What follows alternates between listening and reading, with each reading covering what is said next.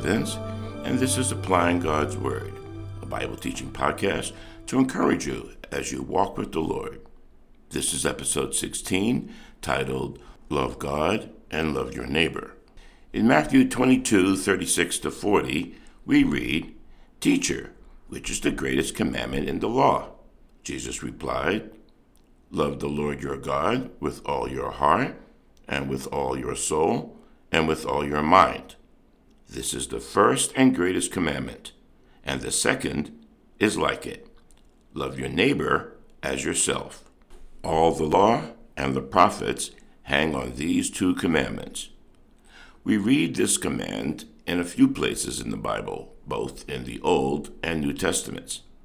Here is a passage of Scripture where we find an example of how loving God and loving our neighbor are demonstrated for us. We begin in Luke 10:25 and continue to the end of the chapter. "And a lawyer stood up and put him," Jesus, "to the test, saying, 'Teacher, what shall I do to inherit eternal life?' And he said to him, 'What is written in the law? How does it read to you?' And he answered, 'You shall love the Lord your God with all your heart, and with all your soul, and with all your strength, and with all your mind, and your neighbor as yourself.' And he said to him, 'You have answered correctly. Do this, and you will live.' But wishing to justify himself, he said to Jesus, 'And who is my neighbor?' And Jesus replied and said, 'A man was going down from Jerusalem to Jericho and fell among robbers. And they stripped him and beat him and went away, leaving him half dead. And by chance a priest was going down on that road, and when he saw him, he passed by on the other side. Likewise, a Levite also, when he came to the place and saw him, passed by on the other side. But a Samaritan, who was on a journey, came upon him, and when he saw him, he felt compassion, and came to him, and bandaged up his wounds, pouring oil and wine on them, and he put him on his own beast, and brought him to an inn, and took care of him. On the next day he took out 2 denarii, and gave them to the innkeeper, and said, 'Take care of him, and whatever more you spend, when I return, I will repay you.' Which of these 3 do you think proved to be a neighbor to the man who fell into the robber's hands?" And he said, "The one who showed mercy towards him." Then Jesus said to him, "Go and do the same." In this exchange, Jesus leads us to define neighbor not in terms of boundaries, but in terms of human need and relationships.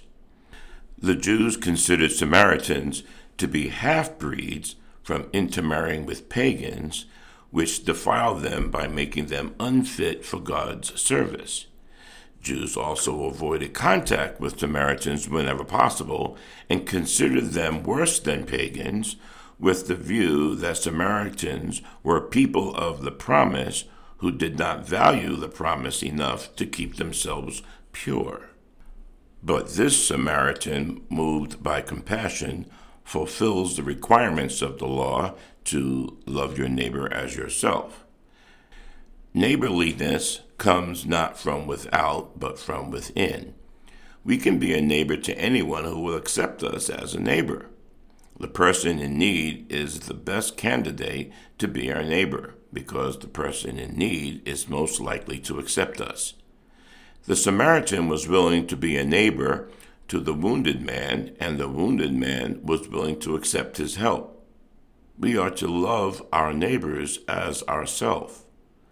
The parable of the Good Samaritan shows what it means to love one's neighbor, and in the scene with Mary and Martha, which follows, it shows what it means to love God. We pick up the scene at the home of Mary and Martha in the concluding verses, Luke 10:38-42. Now as they were traveling along, he, Jesus, entered a village, and a woman named Martha welcomed him into her home.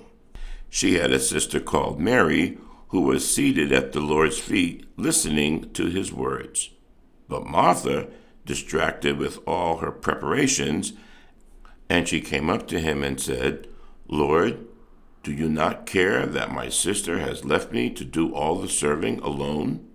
Tell her to help me. But the Lord answered and said to her, Martha, Martha, you are worried and bothered about so many things, but only one thing is necessary. For Mary has chosen the good part, which shall not be taken away from her. So here Jesus is comparing the many things Martha chose to do instead of the one thing that was necessary, listening at his feet to his word, which Mary has chosen. There are a number of parallels between this situation and the situation with the Samaritan that we just read.